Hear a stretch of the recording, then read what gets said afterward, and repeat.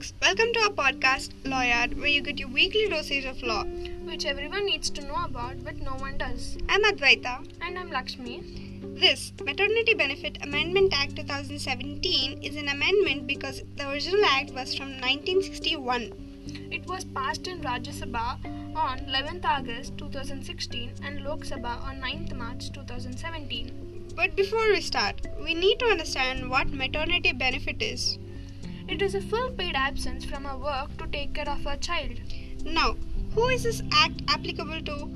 All establishments. Eligibility. The woman must have been an employee in an establishment for at least 80 days within the past 12 months. This amendment increased the previous leave 12 weeks to 26 weeks.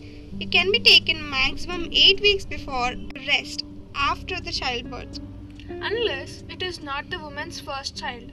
In that case, it is 12 weeks, 6 weeks before and 6 weeks after the expected delivery date. For adopting mothers, a leave of 12 weeks is available if the child is under 3 weeks of age.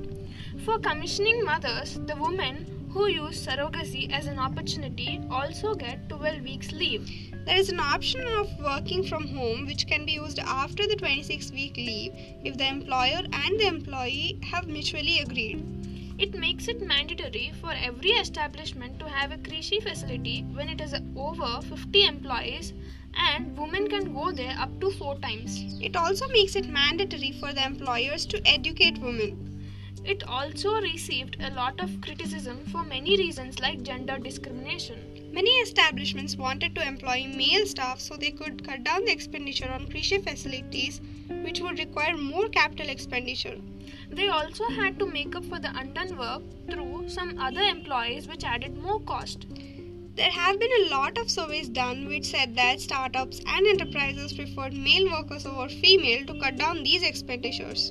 But how can we solve it? In many countries, the cost of maternity leave is not only a burden of the employer. The government, employer, insurance agencies, and other social security programs share it.